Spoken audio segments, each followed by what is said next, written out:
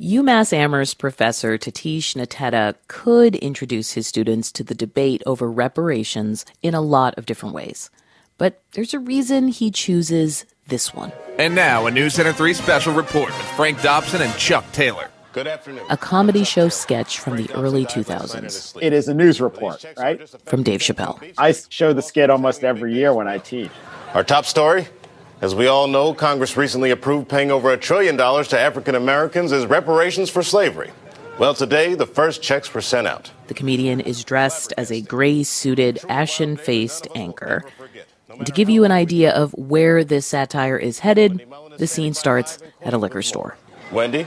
Thanks, Chuck. We're standing here in front of the Olympic Liquor Store in Queens, where scores of African Americans have been lined up for hours. We spoke to a few of them earlier. So picture Professor Nateta showing this to a room of college students. Students who, let's face it, were too young to have seen the show the first time around. Maybe even too young to remember when reparations for Black Americans were considered politically radical and unreasonable. When a sketch like this one would elicit laughter. They're using them to buy expensive cars and rims and jewelry. And it connects with the widespread stereotype regarding the ways in which African Americans are frivolous with their money. Janitor? That's right, baby. I just bought this truck straight cash. And I got enough cigarettes to last me and my family for the rest of our lives. I'm rich, biatch! Nateta uses this sketch as a way to break the ice, because talking about reparations can be awkward, especially if you don't acknowledge racist stereotypes. There is, I think, an underlying belief that if African Americans as a group are given reparations, are given cash payments, that this would be wasted by the community. But this past year, in the aftermath of widespread social justice protests, Nateta actually did a formal poll about this, about what Americans today think of the idea of cash reparations. The most frequent explanation for why it is people oppose reparations are that African Americans and the descendants of slaves are undeserving of these cash payments. Consider this. Juneteenth is now a federal holiday, in part because of a national reckoning over race. We'll look at another shift following that reckoning, real attempts at reparations for the descendants of slaves, and whether that shift could tip the scales towards bigger change. From NPR, I'm Audie Cornish. It's Friday, June 18th.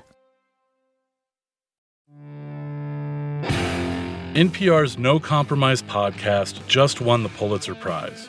We explore a breed of gun rights activism that's online, organized, and unwilling to budge. I'm Chris Haxel. I'm Lisa Hagen. Check out No Compromise wherever you get your podcasts. It's Consider This from NPR. A few months ago, the Virginia Theological Seminary started doing something that's basically unheard of. They started cutting actual checks to the descendants of enslaved Black people who used to work on campus. $2,100 sent every year. I was skeptical and also elated. This is Gerald Wanzer. His great-grandfather and other family members worked at the seminary, making him one of the beneficiaries of the new program. Just to think that all of a sudden it was come up a program that was going to give recognition to the people who worked there in the past. The most common approach for this kind of restitution is to set up something like a scholarship fund. But this is different. The truth is that these estates, Gerald Wanzer's estate, was deprived of income because the seminary did not pay his forebears for their labor. Ian Markham is president and dean of the seminary, and he proposed the idea of just sending cash. When you pay people for labor, you do not then designate what it should be spent on. That's the prerogative of the recipient, and when it's paid into their estate, it's the prerogative of the descendants. And therefore, to my mind, this is simple. You send them a check. Markham says these $2,000 checks, though a small token, well, it's almost like sending a paycheck, albeit a few generations late. Please spend it how you like. That's what everybody else does when they get compensation for their labor. That's what you do. That's what I do. That's what we should do here too. I must say that a lot of the descendants are not happy with the program. Here's Gerald Wanzer again, one of the recipients, speaking with my colleague, Ari Shapiro. I have a brother that's 90 years old, and he just seems to be put off by all of a sudden, here we come up with people, white people, trying to come up and repair what happened in the past. But I don't agree with him. Well, tell us how you feel about it. What does it mean to you? I feel, show me the money. I'm all for it. I'm all for it because at last we get some type of recognition. That's the word, recognition.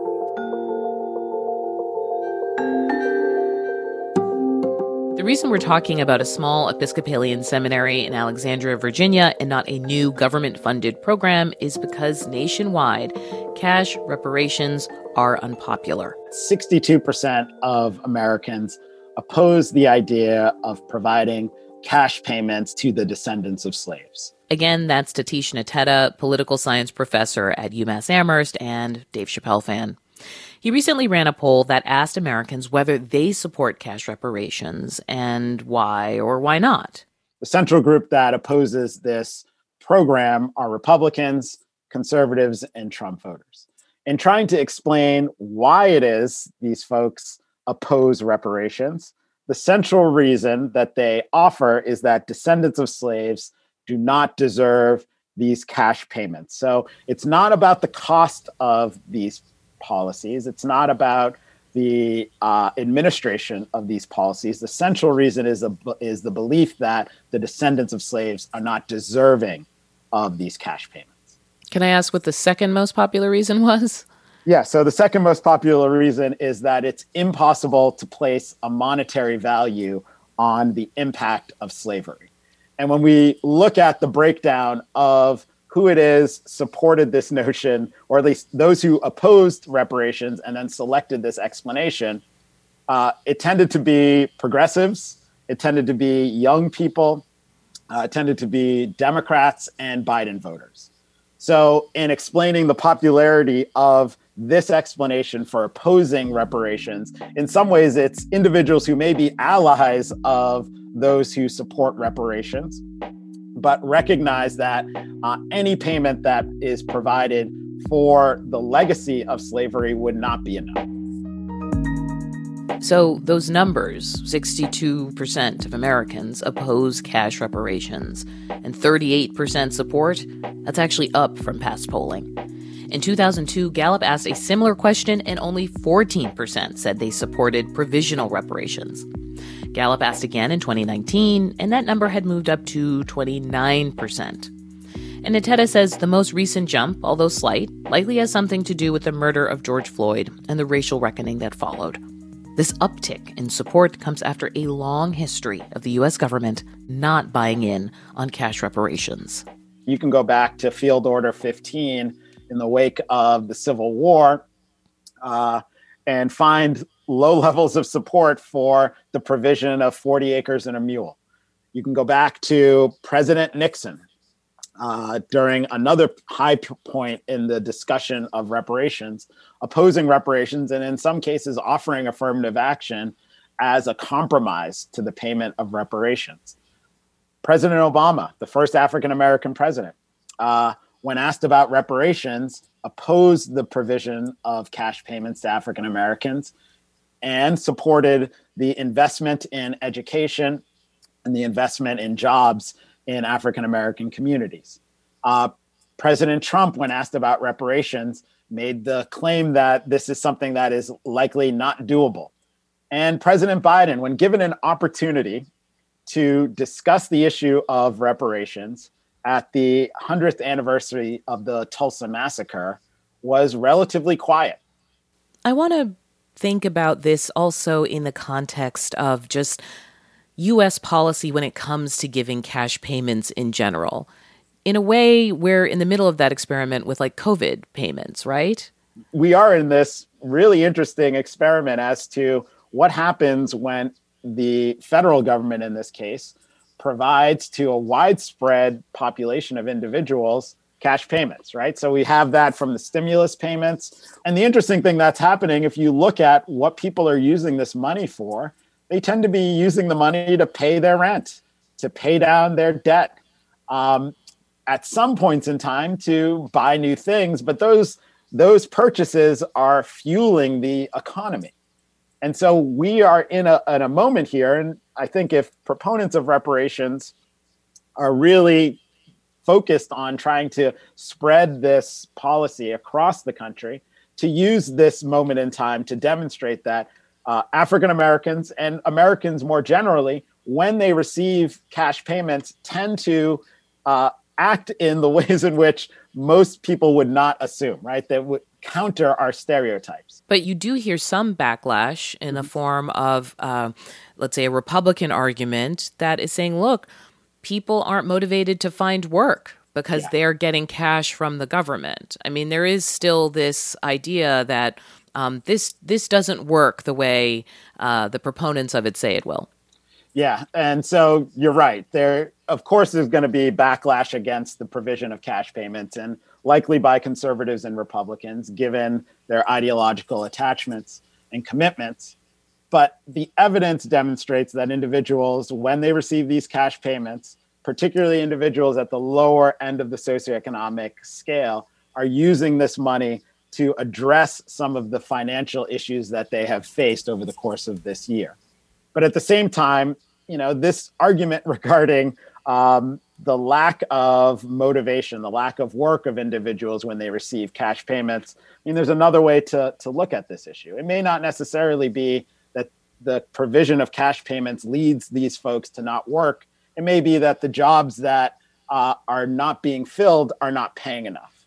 And as a country, we should start potentially looking at the level of payment for these jobs, these blue-collar jobs that are not being filled. So where does that leave the U.S. in terms of this discussion? I mean, now that you've looked at these numbers, do you see a path forward where this movement continues or not? Yeah, I think we're seeing the beginnings of this reparations movement. It's just not occurring at the national level. So we live in a federalist system, and of course, there are benefits and costs to the federalist system. One of the benefits of a federalist system is that each locality, each town, each city, each state is an experiment in democracy. And we're finding that in places like Evanston and Iowa City and Asheville, North Carolina, and here in my backyard of Amherst, Massachusetts, that local communities are beginning to not only discuss reparations for their African American neighbors and constituents, but are actually passing policies like we've seen in Evanston. Innovative policies which take the revenue from the sale of marijuana and create these housing reparations programs that we see in Evanston. We're seeing in places like San Francisco, again, real discussions about the legacy of discrimination, the legacy of racism that has shaped the contours and the demographics of that city, and a real discussion about how that community is going to deal with this legacy and, again, make the African American community there whole. So I think we're seeing it at the local level. The question is whether or not that will spread from these very progressive cities to more conservative cities, and then potentially to the nation as a whole. Tatish Nteta, professor of political science at the University of Massachusetts Amherst. You're listening to Consider This from NPR. I'm Audie Cornish.